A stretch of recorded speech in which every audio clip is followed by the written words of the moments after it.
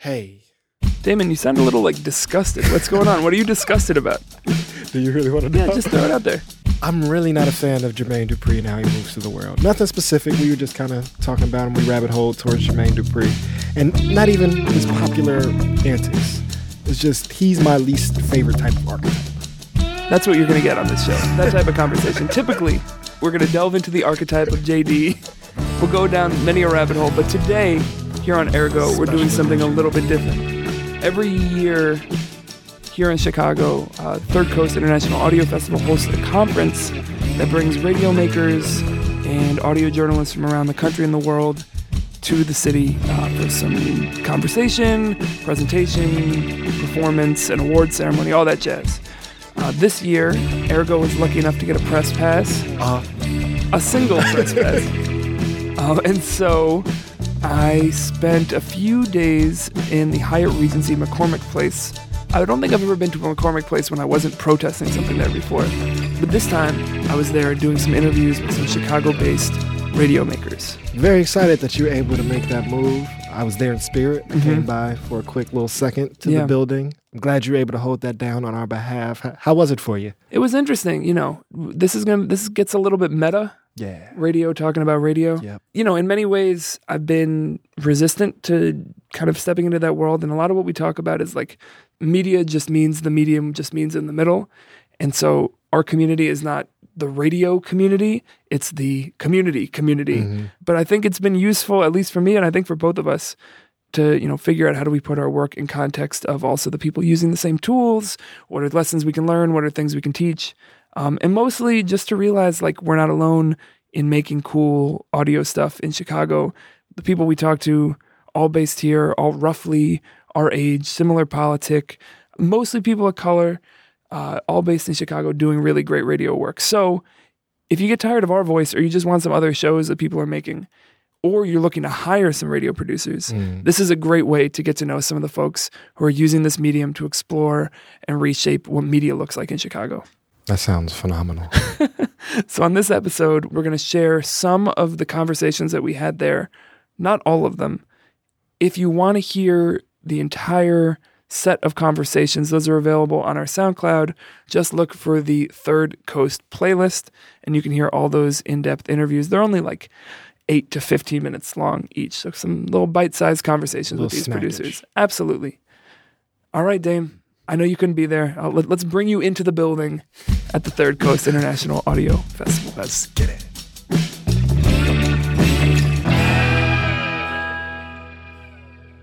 My name is Irissa. My pronouns are she, her. I live now in the exact same room I lived in when I was fresh out of the womb. I'm from Wilmette, Illinois, and my dad got sick a while ago, so I moved back into living with him, which is my childhood home. How similar is the decoration now than it was when you were, let's say, 2? It's different because when I was a younger child, I think 10 or something, 11, we painted it. It started off purple walls with pink carpet, and now it's... Pink walls with purple carpet. You would just inverse? Yellow walls with blue carpet. Yeah. Nice. Yeah. So speaking of home, where do you feel like your radio home is? Whether that's geographically, sound-wise, professionally. Where feels like your radio home? I think my radio home feels like my radio friends and colleagues in this group. I don't know. We colloquially call each other the coven. I know that that's appropriative to actual witches. And so I sort of am we shouldn't use this word, but we do. That is a extreme level of sensitivity that you're showing and thoughtfulness. That's excellent. I mean, I mentioned it to somebody and they were like, oh, are you witches? And I was like, no. Today's a bad day for witch appropriation. Today's Halloween. This is if that's your fight, today is a bad day for that. That's true. But I think why I consider it my home is because when I think about home, I think about people you can be real with and honest with and who support you and help you grow and hype you up. And that's what I think these people are to me. So that's why I consider it my home. It's people, not a specific place or region. What does your radio home sound like?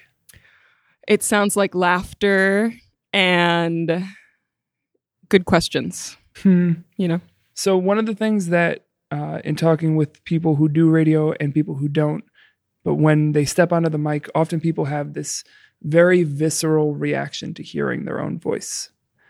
How are you doing with that? Do you feel comfortable hearing a recording of yourself? And how long did it take before that was the case? Before I got into radio, I was really into film. And so as a kid, we would do home movies and stuff like that all the time.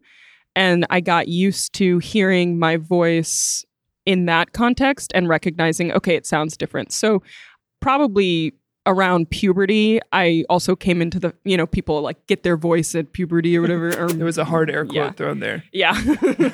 I actually really love my voice. I'm not afraid to say it. And people have said I have a really good voice, which just hypes me up even more. And so you're lucky, listeners. You're lucky. This is for you. Yeah.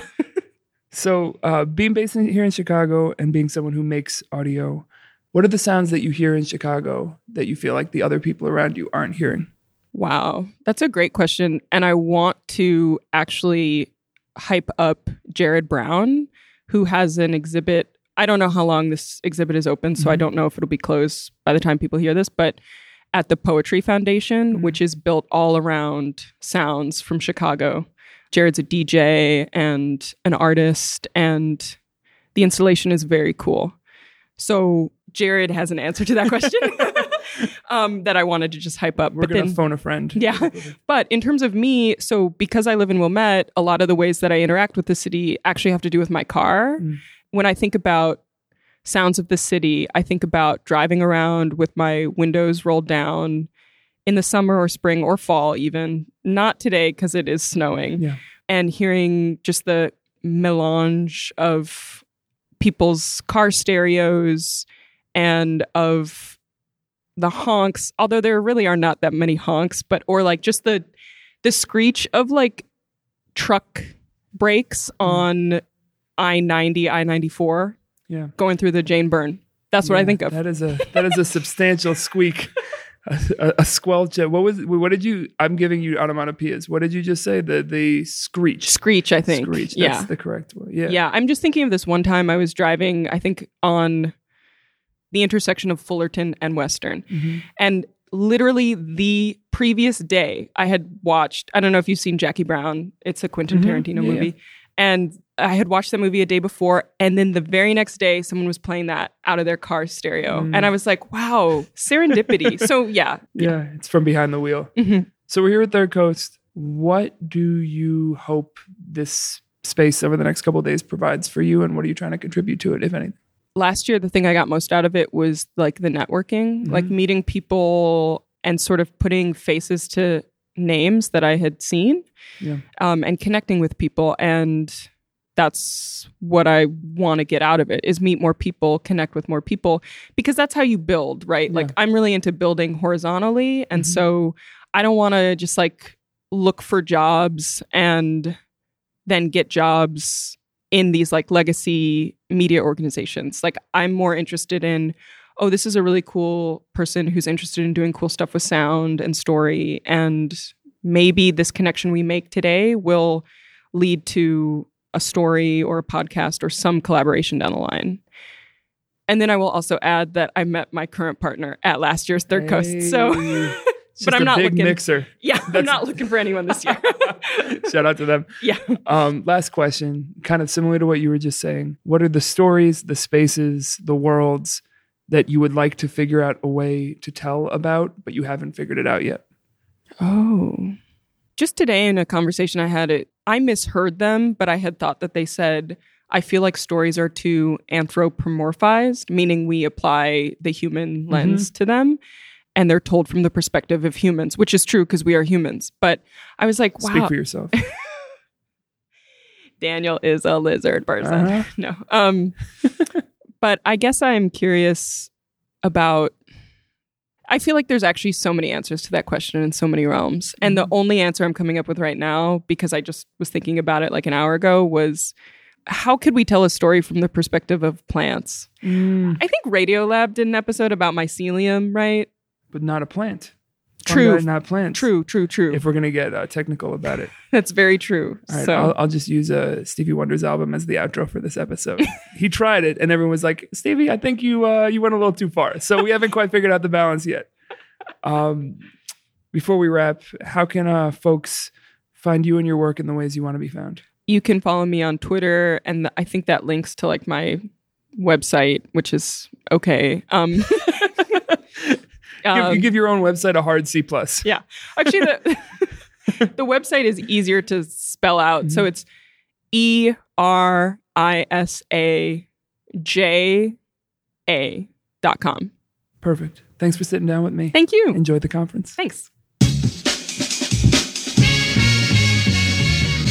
All right. So my name is Fernando Diaz. I grew up in Maryland, and I currently stay in Pilsen.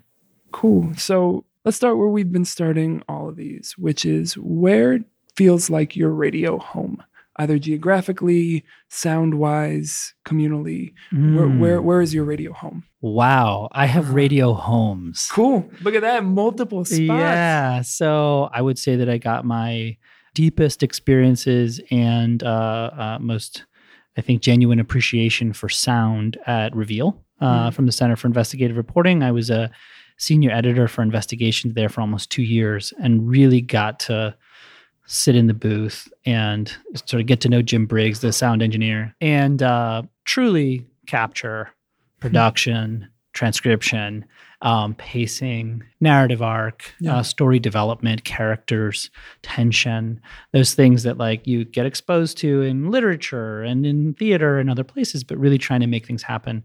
So that's one of my sort of most important homes. The other one is, I think, just in my earbuds daily, I have a range of different shows I listen to. I was just talking to Sean Ali from WBEZ about the Post reports. It's sort of like I have the long form appetite and then I have the short form appetite. Sometimes you just want a little snack. Yeah, a little snack. Yeah. And now I think we're trying to build a new home. So at the Chicago Reporter, really trying to think through what our sound will be and who it's for. And so I have some ideas there, but they're all just sort of like still in the air. And there'll probably be a blend of some of those pieces. Let's stay in the air. What are the ideas that are humming around your ears right now about what that home will look like? Totally. So my last job before joining the Chicago Reporter was as the managing editor of digital at the San Francisco Chronicle. While I grew up in Maryland, I went to school at Columbia College and have basically bounced around a bunch. Okay. But at the San Francisco Chronicle, I tried to port a lot of the structure and process of podcasting from a long form national radio show into a local newsroom. And so I went and built the San Francisco Chronicle Podcast Network. I guess you could say that was another home. I launched 12 shows. Wow. Worked with reporters and editors to create different styles. So we had sports, we had culture, we had pop culture, hard news, investigative pieces. What I learned at the Chronicle was that it's really hard to build an audience. Yeah. You can make beautiful things, but if nobody knows they're there, then they're just beautiful things. Yeah. And so what I'm trying to do with the Chicago Reporter is first and foremost trying to serve an audience and build an audience, and then from there scale. Right. So sort of like really try to be experimental at the front with short form, because I think there's still a lot of opportunity for innovation in short form. And then from there, see what sticks and what works with the audience. And then from there, start to scale toward larger, more ambitious projects. Yeah, before you get focused on what it is, let's start with what we do and what resonates with people and what we're doing for the people that we're making this for. Absolutely. How's this house building process going? Are we past the foundation? Are we putting up walls? Where are we at in the process? We are talking to the architects. Okay. We are in the Pinterest board period. I'm very fortunate to have a team that has also a lot of experience in audio. Olivia Obiname, who's our product manager, worked on Southside Weekly's show. David Eads worked at NPR. Yeah. I worked at Reveal and built a bunch of sort of like snacky shows. And so I think what we're trying to do is A, we're not trying to kill ourselves. B, we know we are not an audio shop. And so we're not trying to get too far ahead of ourselves. And I think where we're trying to get to is, can we make a show we'll listen to? And can we do so while still doing our core product and our core work? And that will be the sort of like taking the architectural renderings and like putting them in CAD or sort of like building the foundation to then see, is this going to be a bungalow? Is it going to be a prefab? Is it going to be a multi-story type thing? Totally. Yep. So the question that I think people should be asking a lot, which it sounds like you are, is who is our audience as specifically as possible? Yeah. And what are we hoping to contribute to them? Totally. So not to make you, give away the plans. But Yeah. when you envision I don't someone, mind giving away the plans because if great. somebody steals it, then at least we'll get to listen to it faster. That's why you make something you want to Yep, hear. There you go. But who do you imagine is listening to the thing that you will ultimately make? And what do you hope you're contributing to them and to the city? The name of the show is Wake Up Chicago because I think that there's a lot of noise in news. The way I've tried to articulate it to some of my friends is if you have Up First over here, which is the NPR Daily Show, Yeah. is 7-minute thing, and you have the Daily over here, which is more of like a national deeper dive, but it's usually one story. Then you have the Post Reports, which is 7 to 15 minutes, mostly headlines with like an expository open. What's the woke version of that? What's the social justice version of that? Right. The stuff that's not top news. It's kind of like, when you think about your balanced breakfast, you got your Cheerios, you got your grapefruit, and you got your toast. And Yeah. I feel like, Wow, you were eating healthy breakfast. right? Your grits, your bacon, There you and go. Now we and your biscuit. I think there's still a lot of room for opportunity and innovation in the local space. It maps to our advantage. And I don't see that product or that show Yeah. out there. And I want it. Yeah. And so I'm kind of like, well, if we can just modify our approach, could we create such a thing? Yeah. Because I know there are people like me who probably listen to those other shows and are asking themselves, can somebody just make that show? Especially about my home. Yeah. So one of the things that I hear over and over again from people both who spend a lot of time talking into microphones and not is the initial and just general discomfort with hearing their own voice recorded back to them. Yeah. Where are you in that process? How long did it take you to get comfortable, if you're there yet? I've gotten more comfortable over time because I have a terrible smoking habit. And so the complex that I have is that I sound higher than I think. And so like for years when I would order a pizza, they'd You mean be like audio high? yeah, audio like high. So pitch? pitch. Yeah. So like I'd order a pizza and they'd be like, "Thank you, ma'am." And I'd be like, "Well, I don't feel like I sound like a woman." Yeah. But everybody on the other end is always, referencing a lady. Yeah. I've gotten over that because I know I can't adjust my voice. And I've worked a lot more on trying to address the ums Yeah. and trying to pre-think a response so that I'm not stammering through it. And to me, if I can limit the stammer, I don't care how I sound because I'm clearer in the actual content itself. For sure. That comfort with your own voice, and then you can work around. It doesn't mean that you don't have room to grow and improve, Right. but it's like, this is who I am. This Totally. is what comes out of me. Yep. So last question. Yeah. We're here at Third Coast, which is the space of, people who use this medium in so many different ways. And sometimes it becomes very focused on the medium and less about the message, or the message becomes talk about the medium, Yep. which is okay. But for you, whether it's on this new endeavor or just in general, what are the stories, the worlds, the people whose stories you want to tell but haven't figured out how to yet? That's a great question. I feel like one of those other homes, like the Airbnb, is Resound, which I've been a fan of, since I was in college. And this is my first Third Coast, despite having lived in Chicago for many years. And mine too. Yeah. And I think I see this as the Cannes meets Le Mans. So it's like there's going to be a lot of people who are doing, and I don't mean this in a disparaging way, but sort of like podcasts, Yeah. Capital POD. Yeah, capital POD. And then there are other people who are going to be pushing the bounds. Yeah. And so for me, I'm really interested to see fusion between different styles. I'm really not interested in the true crime genre, but it's super popular. People love that shit. Yeah. And I am astounded. But the amount of people who are like, oh, I love podcasts. I listen to 40 hours of true crime podcasts a week. Right. And I'm like, first of all, what is that doing to your brain? Yeah, totally.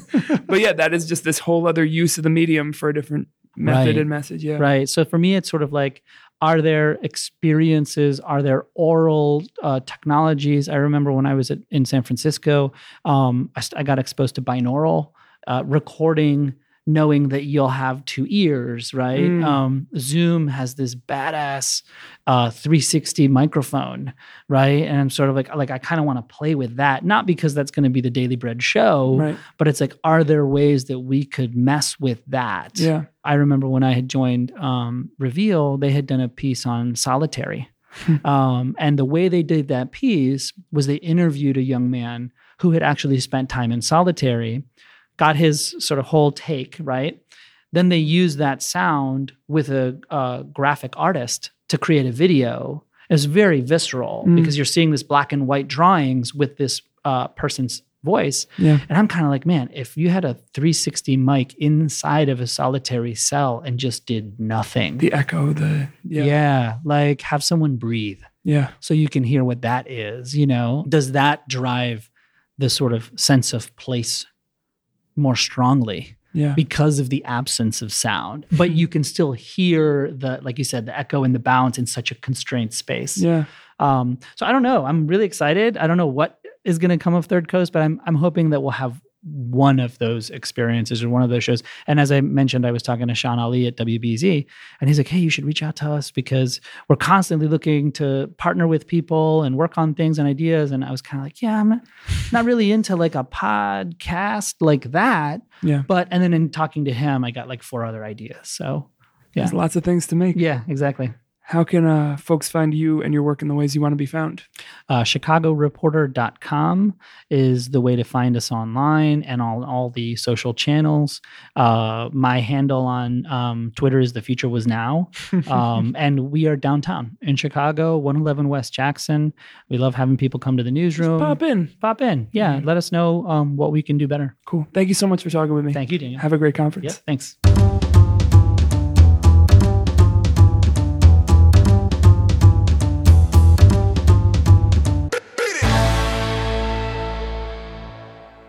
My name is Juan Pablo Ramirez Franco.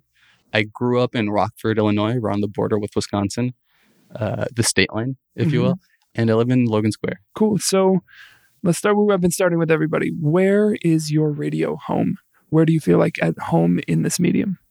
Oh, that's a weird question. What do you mean? What have other people been saying? I'm not going to tell you what other people have been saying, but I'll just it's do what they do. When it doesn't have to be geographic. It could be like when you think about where your work fits in context, where your work feels at home, where the things you listen to fit in. Yeah. Okay.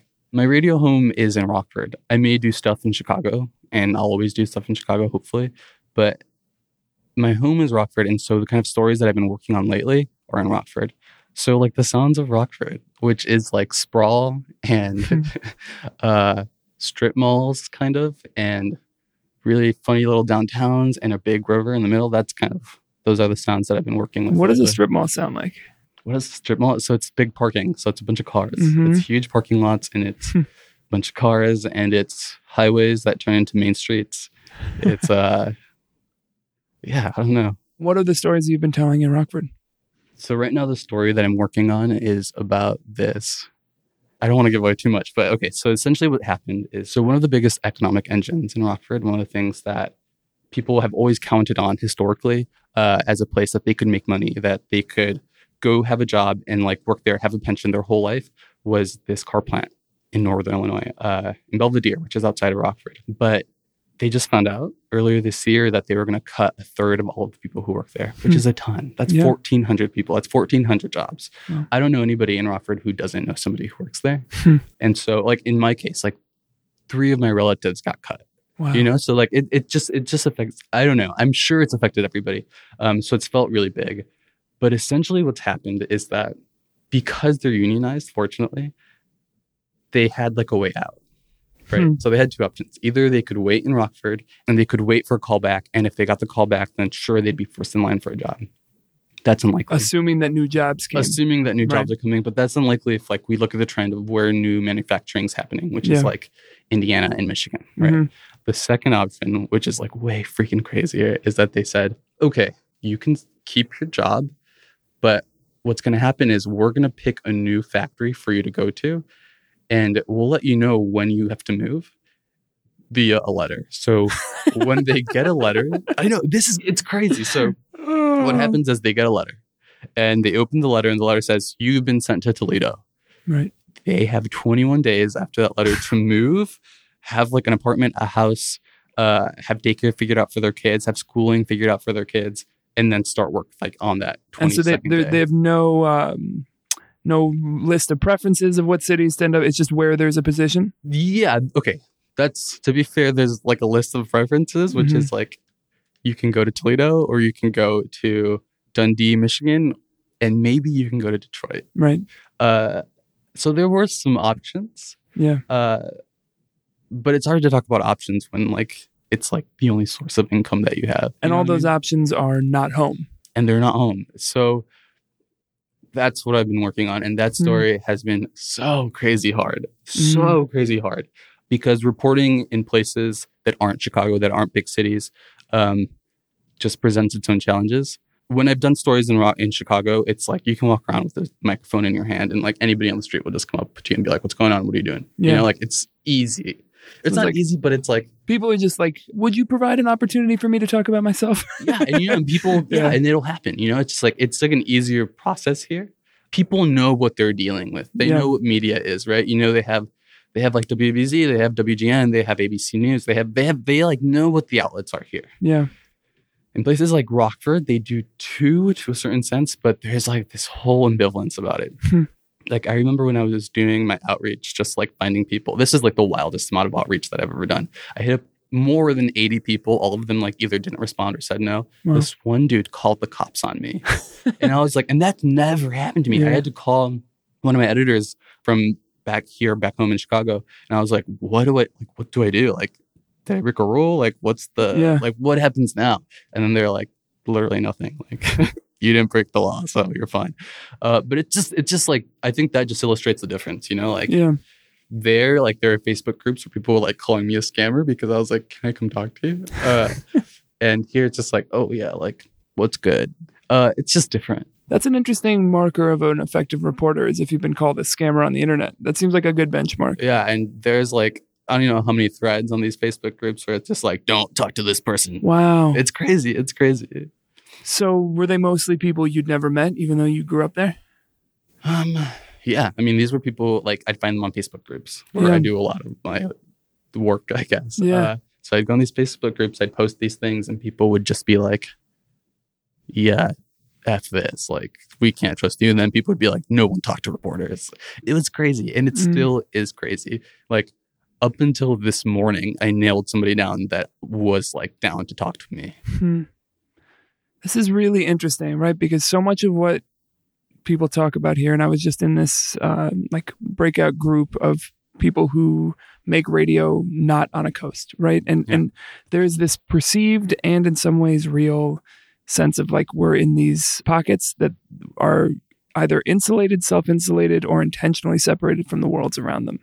And it is our, responsibility as, quote, dutiful reporters to like cross these lines and find out what's happening in these other places, as opposed to imagining them as our like angry neighbors. Yeah. Which is, this Which is the in some town you're cases from. they are. Right. Which is fine too. People have angry neighbors. Yeah. We just usually don't have to go up to them with microphones and ask them questions. Right, exactly. Oh, that's really funny. So what are the lessons you've learned so far from this? Or what are the questions beyond, did I break a rule? What are some things you're learning about how to approach people who might not want to talk to you? Yeah, for sure. So this gets into, they're not really my angry neighbor. That's like, that's just, at the end of the day, that's not who they are. They're somebody who is really scared. Not scared is not the right word. They're really ambivalent about this process. They're ambivalent about what their role in this process is. And clearly they've like heard something or are familiar with somebody or something that's been telling them that like people who do this, reporters, are like not on their side. And so you really have to wonder like, oh snap, like even if like in my case, that's not the case, like I wouldn't do that. You have to think, okay, like we got to get back and we got to do like the right work to be right. Like, the onus falls on you, not on them. Yeah. And so like, I remember I'd be in these Facebook groups. And you're spending too much time on Facebook. I know. That's the real problem. Yeah, that's the real problem, right? Like, yeah, just log off already. But I'd get in there and like these people just started saying stuff at me. They'd be like, I don't get why we need this story. Why is this story important? And like they would just go off. And at some point I had to be like, okay, like, do I not respond? Like, is that like the professional thing to do? And then I was like, no, like, I think I have to respond and I have to like be very, very forthright about like literally everything, like step by step, what I want to do, why. and like what's going on here. So what's your like, answer to that question? So people were like, I don't get it. Like, why would we need this? And it'd be like, okay, I think we need this for a couple reasons. Right now, unions are facing like unprecedented attack in this country. And any like story that focuses on unions is like essential. You know, I remember one lady was like, okay, like we know 1,300 people lost their job. What else is there to say? And I was like, you're right. 1,300 people did lose their job. But, you know, when we look at the numbers, it's closer to 2,200 people when we like add all the people who are suppliers to Fiat Chrysler. Right. There's more there. Not to mention their families. Not to mention their families, what those people are going through. You know, like, for example, like my brother had to miss his daughter's first day of school because of the move. You know, like that's psycho. That's like in what country is that allowed? And I think that kind of stuff, talking about that kind of stuff is important. And so like I had to be very, very forthright with them and be like, I don't think I've gotten like Facebook thread back, you know, like I haven't done that like since high school. And even then I was like, LOL. Like still I was like, this isn't the wave. Yeah, no, exactly. And so it was just like really funny doing that. But I think it's like what I had to do if that's the story I wanted to tell. Yeah. In figuring out how to tell that story, one of the things that I've been asking people about, because I watch it happen over and over again, whether they're people who have been on the radio a lot or are just getting started listening back and editing, people have this very visceral response to hearing their own voice. Where are you at in that? If you are comfortable with it now, how long did it take? And what does it mean to you to hear your own voice recorded back to you? Yeah, this is so stupid. I have like a really funny drafted tweet about this. We're just deep in the drafts here. This is good. It's the tweet is like, it's so cool listening to your voice recorded because it's like, oh yeah, for sure, I'm gay. Like, you know. We have audio confirmation. Yeah, you know, it's just like, and I remember being like, oh, like I could do some real numbers with this one, but I'm storing it. Listening to your voice sucks. It does until you get to a point where you're like, oh, it's kind of funny though too. Yeah. And then it's like almost enjoyable. That's not to say I like to listen to myself talk. It's more to say that like at some point you just gotta roll with the punches. You know, like nobody likes their voice. It just your voice sucks. You know, it just does. and people who like their voice, like that's psycho. That's terrifying. Psycho. Yeah, I'm terrified if you do. You know. All right. So last question. We're already talking about a story that you're figuring out how to tell. Are there any other stories or worlds or narratives that you want to figure out how to tell and create audio about, but you haven't figured out how to do it yet? Oh, that's a crazy question. This is a story that I've been wanting to work on since the summer. And I'm like dying to figure out how to do it. Like I've been like on Google trying to figure this out. I want to do... Shout out to all of the websites, by the way. Google, Twitter, and Facebook all gotten shout outs today. I couldn't do it without them. Thank you. Thank you for harvesting my data. Thank you, overlords. But there's this story that I'm dying to do, which is just a month in a VA. Just like the same VA room and just talking to the people there and being like, okay, what happens? What's changing? What stays the same? What's not? In part because the VA is like, it's in the process of getting like massively privatized. And that's been the case for years, but a specific ordinance was passed where like the VA is really getting affected.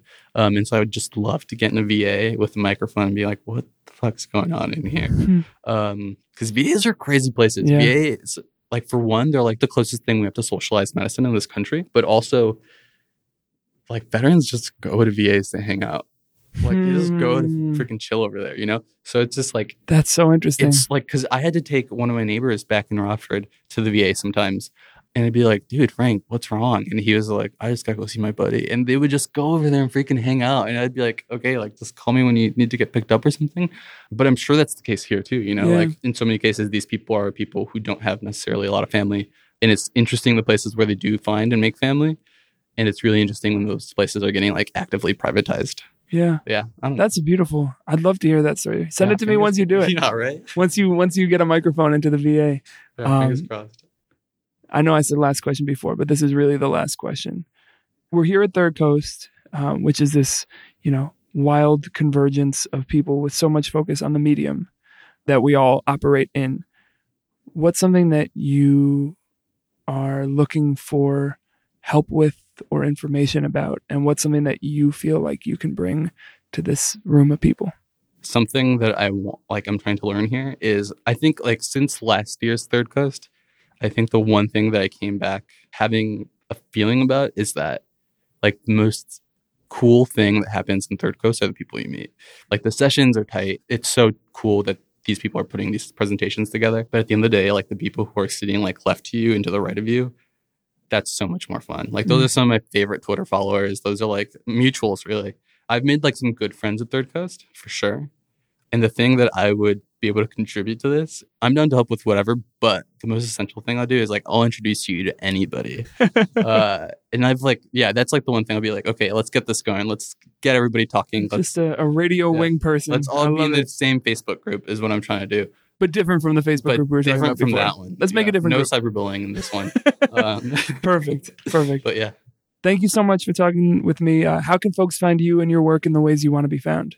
Oh, find me on Twitter. Let me get my Twitter handle up. It's I might have changed it. It's at JWNNPBLO. Follow me. It's pretty funny. I like that. Thank you for sitting down with me and chopping it up. Thanks for having me. Have a great conference. Yeah, thank you.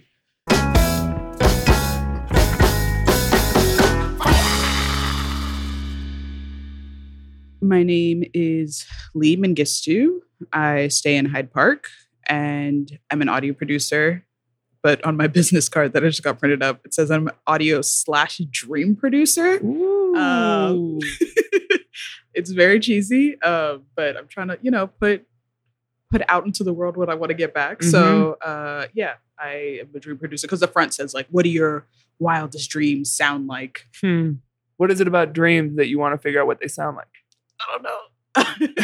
And it could just be something that sounds cool. Yeah. I mean, I've been getting more, I was like, played like piano and clarinet and stuff as a kid. So I've been doing more like music stuff just for myself because it doesn't sound that great. But more music stuff, more, composing is definitely an interest. But just, I want to be in a place where clients come to me and are like, hey, I have this vision. And I'm like, okay, let's execute it. I am your dream producer. I see what you did there. I like that. So let's zoom out for one sec. Where, if anywhere, feels like your radio home? Oh, jeez. Where are the sounds and the audio world that feel like home? Wow. That's probably where I got my start, which was Lexington, Kentucky. Okay. Shout out to them. I'm not from there, but I went to school there. I'm mostly from Kentucky. For some reason, one of my teachers in college just put me in charge of a community radio station. I don't know why. Why? I knew nothing, but she was just like, you're hired. Like there was no, it was literally, I walked up to her and I was like, hey, I would like just want an internship at this. She's like, you're good. You're hired. Let's do it. They really needed someone. They did. They're like, this person seems capable. I wasn't. Of being here right now. Yeah, I was just standing there. And I had a pulse. So it worked. I wasn't like in charge, but they just wanted more help with like the news portion of it. And I don't even know if I did that much, but I at least got to, like have my own show. And like I had like a public affairs show and stuff. And I just learned a lot about, hosting, producing in general, had some internships there and just, really got my start. And also just Kentucky, just, as much as I don't like to claim it sometimes because it's not the most, I won't down it. But, people think Kentucky, they're like Kentucky Fried Chicken and like barefoot people, which, but whenever I do like touch down in Kentucky, I'm like, okay, this does feel like I'm comfortable, I guess. Yeah. How about as a listener? What feel like the radio sounds that you're most at home in? I would say the accents. Kentuckians definitely do have accents, even though people try not to like claim it as the South because they're like, technically you're like Midwest-ish. It's the South. It's culturally the South. Oh, man, when you got here, I bet you got a rude awakening about that argument. South is a state of mind. Nobody loves to define the Midwest more than various degrees of Midwesterners. Yeah. That's like a real passion project. And from what I hear, Chicago's the capital. According to Chicago. According to Chicago, exactly. But yeah, I definitely think like the accents of people in Kentucky, even though I don't have one myself. People from Louisville have like one of the most beautiful accents in my opinion, because it's just like, I don't know. You live in technically what people in Kentucky would consider a city, and yet it's like almost as thick as like you're in Appalachia, basically. Okay, not that heavy, but like it's thick. I love it. Whenever I was in school, I would like ask my Louisville friends to talk to me just so I could hear their voice. Just read me this paragraph. Right. It's interesting. That and just like just the quiet of, you know, being in the country. I grew up in a very small town near a lake. So I suppose water sounds as well.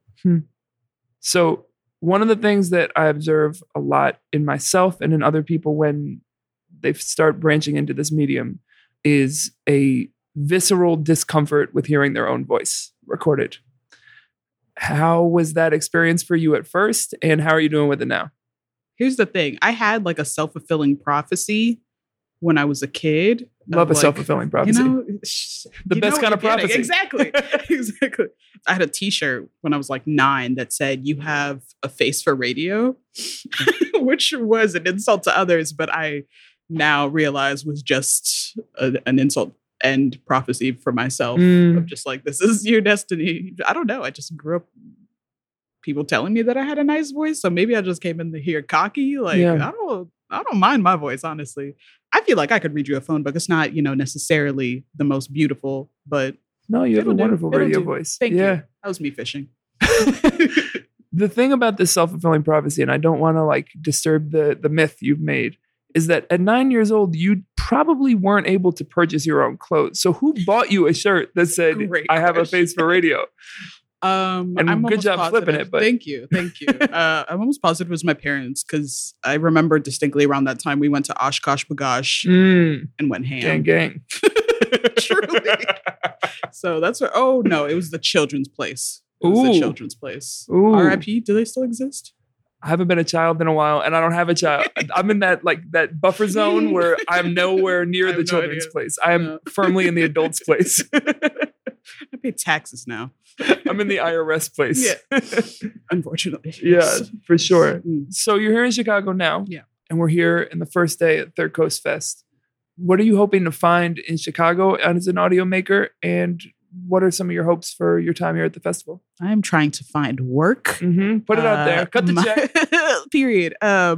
My website is leemengistu.com. That's MEN as in Nancy, GIS as in Susan, TU.com. Hit me up because it's hard. Yeah. I've been here for like 4 or 5 months, and I came in here with clients, none of whom are like based here. And that worked up until literally today. I just posted the last episode of a season, and I am free for the rest of the year. So I need work. I like applied to a gig at WBZ. There was an author here who like was supposed to have like an audiobook, and I hit her people up and I was like, "Hey, let me know." Like, cause it's just a cool book. So I'm like, if you want somebody to do sound design, I can try. So, or at least produce the thing. So I've been trying, but it's hard. Yeah. Yeah. So in addition to the like, let's pay the bills work, which is very real, what is a story or a setting or a world that you want to tell the world about that you haven't figured out how to do it yet? I want to do, even though I have like a very like journalism-esque background, I want to do more audio fiction. That's like what got me into audio in the first place. Like when I was a kid, we weren't allowed to watch TV on school days because I had FOB parents who were very strict and still are to this day, even though I am an adult mom. She's a big listener, so that'll be useful. Yeah, no, she's definitely tuned in. There was an audio fiction, like children's audio fiction program that I used to listen to as a kid called Adventures in Odyssey, put out by Focus on the Family, who I think now that I realize are like homophobic as fuck. So like, but I like the stories. They were genuine and there was not an agenda. I'm getting off the topic. Anyway, doing audio fiction stuff. There's an audio fiction anthology that's asking for pitches that relate to stories of like a positive future. Because a lot of the times, you know, we love a dystopia.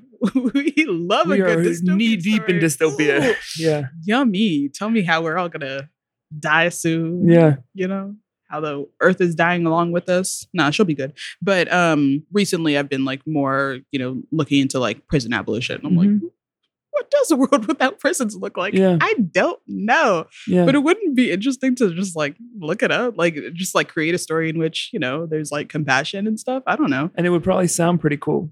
An Hopefully. abolitionist future is a great soundscape, in my opinion. That's a word. So yeah, I guess that's the type of stuff. And in terms of like dream producer, that is like my dream, to like do fiction work that relates to like putting out ideas that we haven't seen illustrated very often. That's beautiful. Thank you for sitting down with me. How can folks find you and your work in the ways you want to be found? Again, my website is Lee, Lee Mengistu, MEN as in Nancy, GIS as in Susan, TU.com.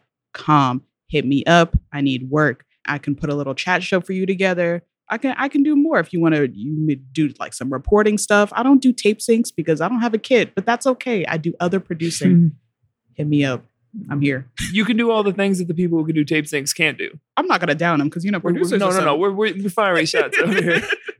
No shots fired on this end. I'm sorry. Thank you for talking with me. Thank you. My name is Ari Mejia, and I grew up in like North Lakeview, and right now I live in Humboldt Park. Cool. So let's start where I've been starting with all of these interviews, which is, where is your radio home? Oh man, I feel at home in the medium.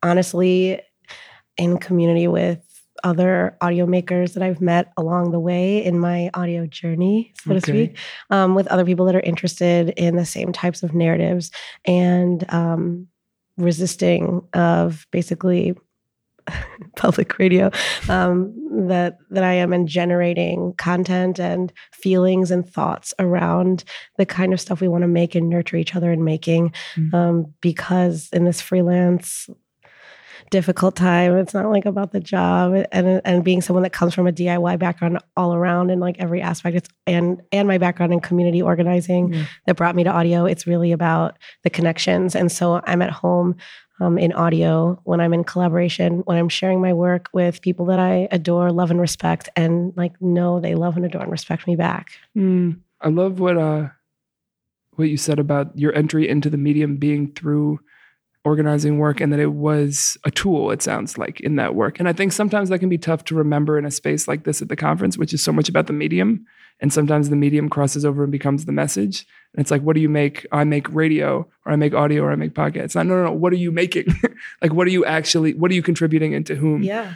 So for you, when did it emerge that this was a tool that you wanted to have at your disposal? Yeah, absolutely. And I think that also, just to like bring in, like, to talk about Phoebe, because next to me is one of my collaborators. We were just going to pretend there wasn't another person in the room. Well, I want to like also, because we met at Third Coast last year, where another collaborator, another friend, but who turned collaborator, had kind of brushed up against Phoebe at the Allied Media Conference. Another amazing space that I think that actually, shout out to AMC. And I think that also the organizers of Third Coast are really like trying to take pages from Allied Media Conference, and should be. And like, I know that about them is like aspiring to actually challenge audio too in the ways that you can. Maybe you want to cut that. Anyways, I don't know. I spent my 20s basically working odd jobs to like go traveling. And some of those odd jobs were canvassing. I often canvassed it was like the mid, right after the Iraq War had just started. This really politicized me. And I thought like everybody, like, oh, these people around me are like so cool and hot. And we're all like, we really care. Cut that too. No, nobody's sexier than a canvasser. You know what I'm saying? Like, I'm like, wow, you can talk to anybody and you can like feel heard. Like, talking to anybody and connecting was just very romantic to me. And also when you're talking about something that is present. And that was what was happening in my moment when I was around 18 or 19. So that was my 20s that led me to working at the Chicago Women's Health Center. And I worked there for 4 years, where I became a health educator, which is essentially, I was like being one-on-one conversations, going deep with people about their health. And the thing about that is essentially, this is a very specific type of interview. Yeah. And at the time I was like falling in love with audio and realizing like, like direct service in a nonprofit. Oof, this is really draining me. I want to be making art in the ways that is like coming to me right now and combining all my practices of music, of writing, of activism. And so, like you said, like, and part of our practice in this collective that I'm in right now, coming to audio and storytelling from essentially a feminist theory and framework that our stories, our superpower, are our most important tool in organizing and social change. So I have those elements in the narrative work while simultaneously interested so deeply in talking about structure and sound design in these other realms that also kind of push against these frameworks and structures too. Yeah, so let's talk about the collective a little bit. What are some ways that the praxis from that theoretical framework shows up in the like nitty gritty of making audio? Yeah, well, so I just, to name, like, what happened was I came to Third Coast and I found that, like, organizing in general, like, we're finding our peers, like our people that are, I mean, it sounds dumb to be like on our level, but like I was new to audio and I was most interested in other people that were in the same place as me. We could build together. Yeah. And so I met Phoebe, who's sitting next to me at Third Coast. And like, hello, Chicago. I'm in from LA. and then I was shortly going to visit LA after that. And Phoebe has a podcast called Bitch Face with her collaborator NK. And NK and I, we really just love like smart people who love to party also. So Ari was like coming to we met at Third Coast, and then Ari was like, I'm going to be in LA. And I was like, oh my God, NK and I are doing this live event at this like historic Black lesbian club in LA. And like, it's going to be this really rad event. You should come. And then Ari came and like hit it off with NK, and we just like started forming real friendships, which is like the best basis for a collective or like collaborating on work, because we're like building real trust with each other, which is like so helpful for like making work. Yeah. I would make something and they were essentially like my editors, you know, and we were each other's editors in a way that felt like really safe and nurturing. And, you know, Mara Laser, who lives in New Orleans, was a friend of mine, Mara Laser is a friend of mine. The schism. But now is like my audio family. And this just is really, all this is core to the practice because it's about accountability and like, we're going to make things at this time and share it with each other in this moment. And essentially we created a DIY residency together because we all got rejected from Ragdale at the same time. And so that also started our collective. What a bonding experience to just mutual rejection. We were like together in New York and all like got our rejection emails at like the same time. Seriously, together at the same time. So we all got rejected. Well, let's do and Ari was like really persistent, was like, let's do our own thing. And like kind of everyone really committed. And it was like 2 months later, we were in the mountains outside of LA in beautiful Idlewild, California. Yeah, Phoebe had like a friend that she knew of a friend that had a house, and like, you know, also finding our resources near us and being like, what can we do to build together and build our audio practice individually and collectively. There is nothing solo ever. So let's stop fronting like it is, you know? Yeah. I feel like that, or your original question about like how it shows up, I definitely think like all the collective stuff that we're saying, and also just like in the ways that we make the work and the people we're around that make the work, in the sense of like really breaking down these sort of like journalism ethics that we've all taught to be like the truth. And it's actually like, no, we're working in these newer mediums and we can shape like the new rules for that. And so like for like being specific, it's like the people that you make work about, you know, like how do you communicate with them? Like what is your relationship like? Like it just like, I feel like it carries over into all the ways that we make the work, and it's like, we love discussing it too. Yeah. There's no idea of like, well, this is my work approach to a person and this is my like human approach to a person. It's like, how do you create within a human approach to someone? Absolutely. Yeah. So I love hearing about kind of finding your people. That's always, I think, professionally, but even just like personally, such a challenging and wonderful and exciting and terrifying journey. Being here at the festival this year, how long ago was it the first time you came? It was a year ago? Last year. I was a volunteer last year. So now being 1 year later, what are the different terrors you feel walking into this place? Because I feel intimidated walking in here. This is my first time here. So what feel, or not, I won't frame it as the terrors. Yeah, no. What feels different this year in a good way or maybe in a challenging way? Well, we pitched a session to Third Coast, and we are presenting a session this year, which that in itself is quite a I'm going to just say it like a sweaty, Sexy challenge. a sweaty experience, which is what our session is about. It's about sweaty concepts, which is a theory that Sarah Ahmed, her coined theory about just creating language around your experience is difficult in a context of where your stories are marginalized and there wasn't language before your stories, before you made that language. And anyways, so we carved out a space where, we're talking about this session is for queers, for POC, for trans people, for women. I mean, I think that to just really like hold that in, go there with that is kind of always a challenge. And I would say that we've come into it this year like with that very intention, not just in our session, but just being like, we're here to like, I don't know how to say it, like fuck up audio space and like bring this anti-white supremacist, like cis indoctrined radio world that we're all in, and to be like, we're here to fuck that up.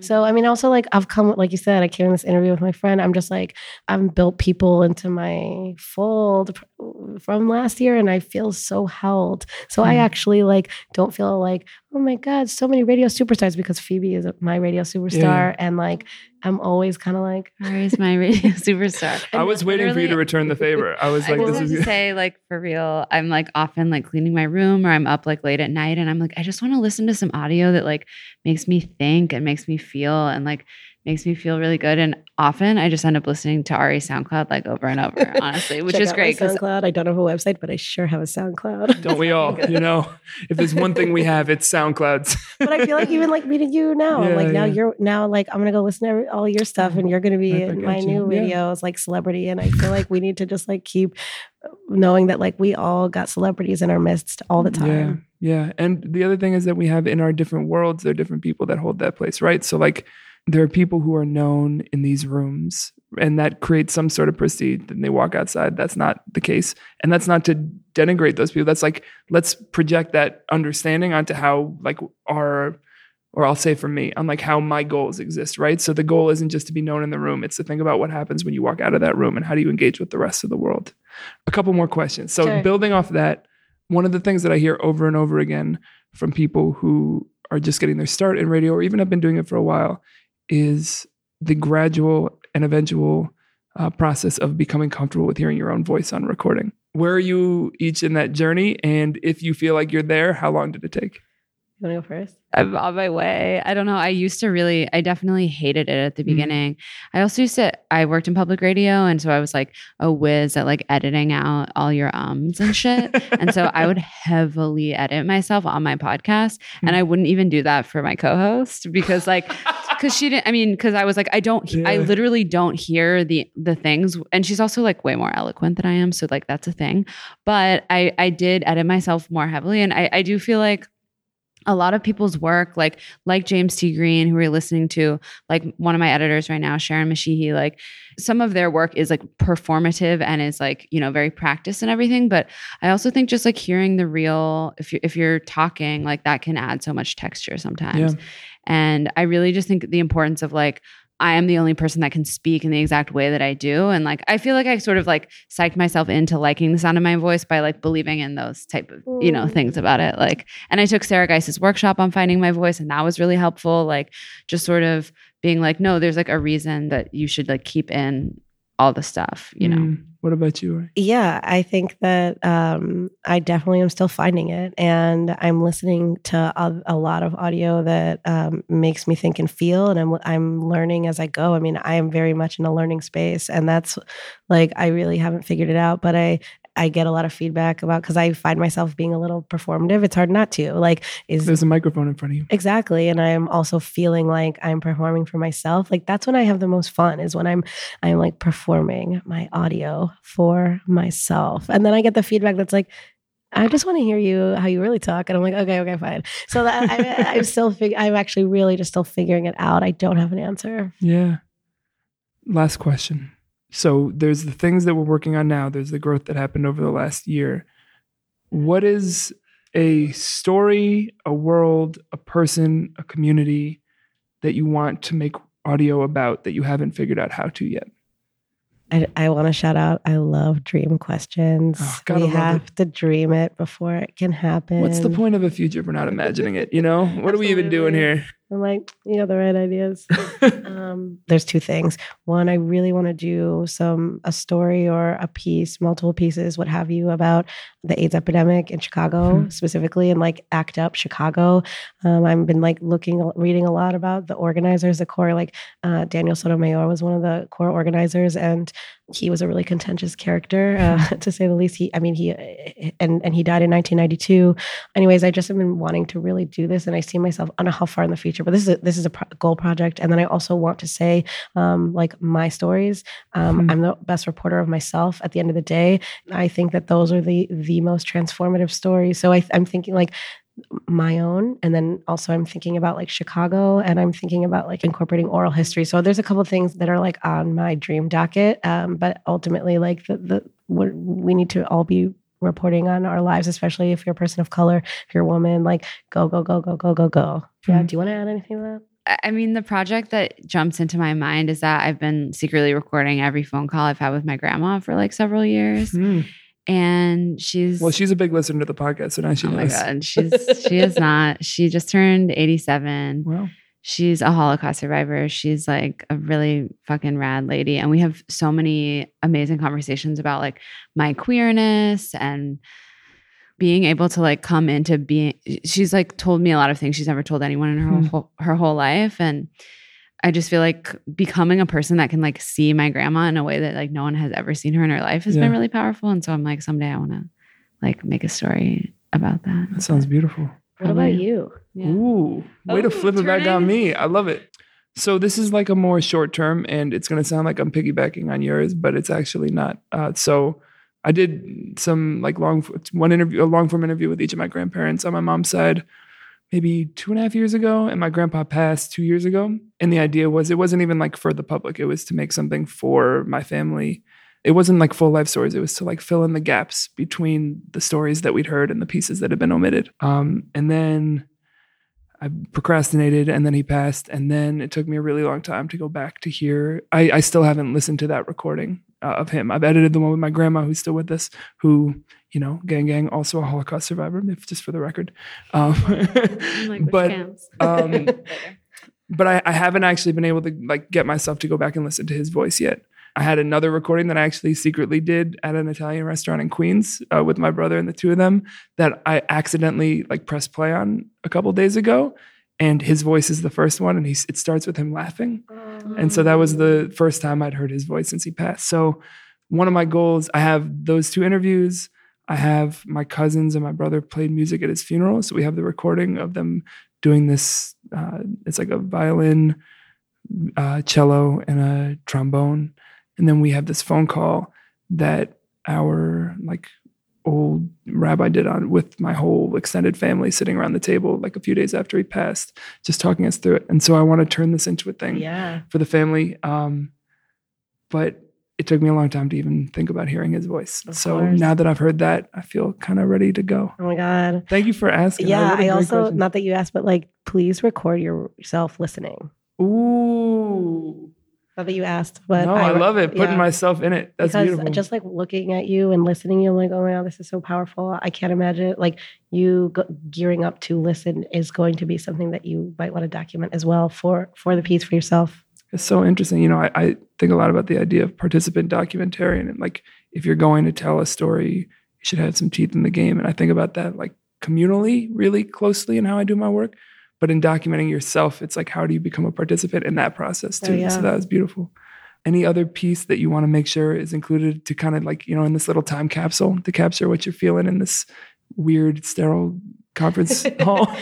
I can't, but you made this weird room feel warm and smaller than it is. I know. It's like surprisingly large as you look around. I guess also my voice, I got sick right before this conference, and now my voice is lost, and it's like, of course this is happening, but I just like, future Ari, you don't always sound like this, but maybe you'll remember that you're telling yourself, you don't always sound like this, but maybe it sounds kind of good and you like it. You like it.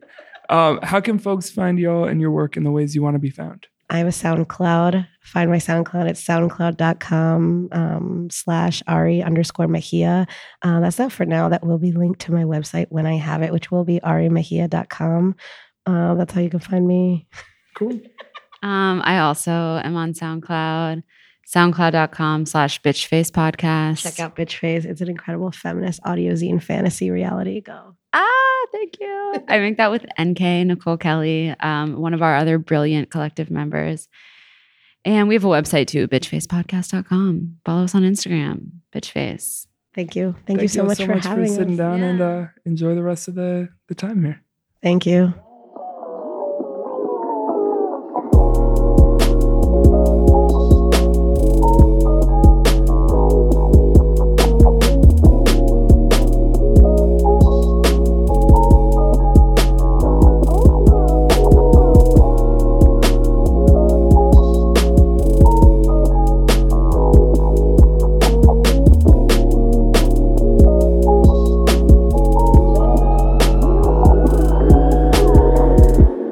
This episode of Ergo is sponsored by Overcast, an independent podcast app that embraces the open world of podcasting instead of locking it down. No exclusives, no premium content, no paywalls. It's just a great podcast app for everyone. Get it for free in the App Store.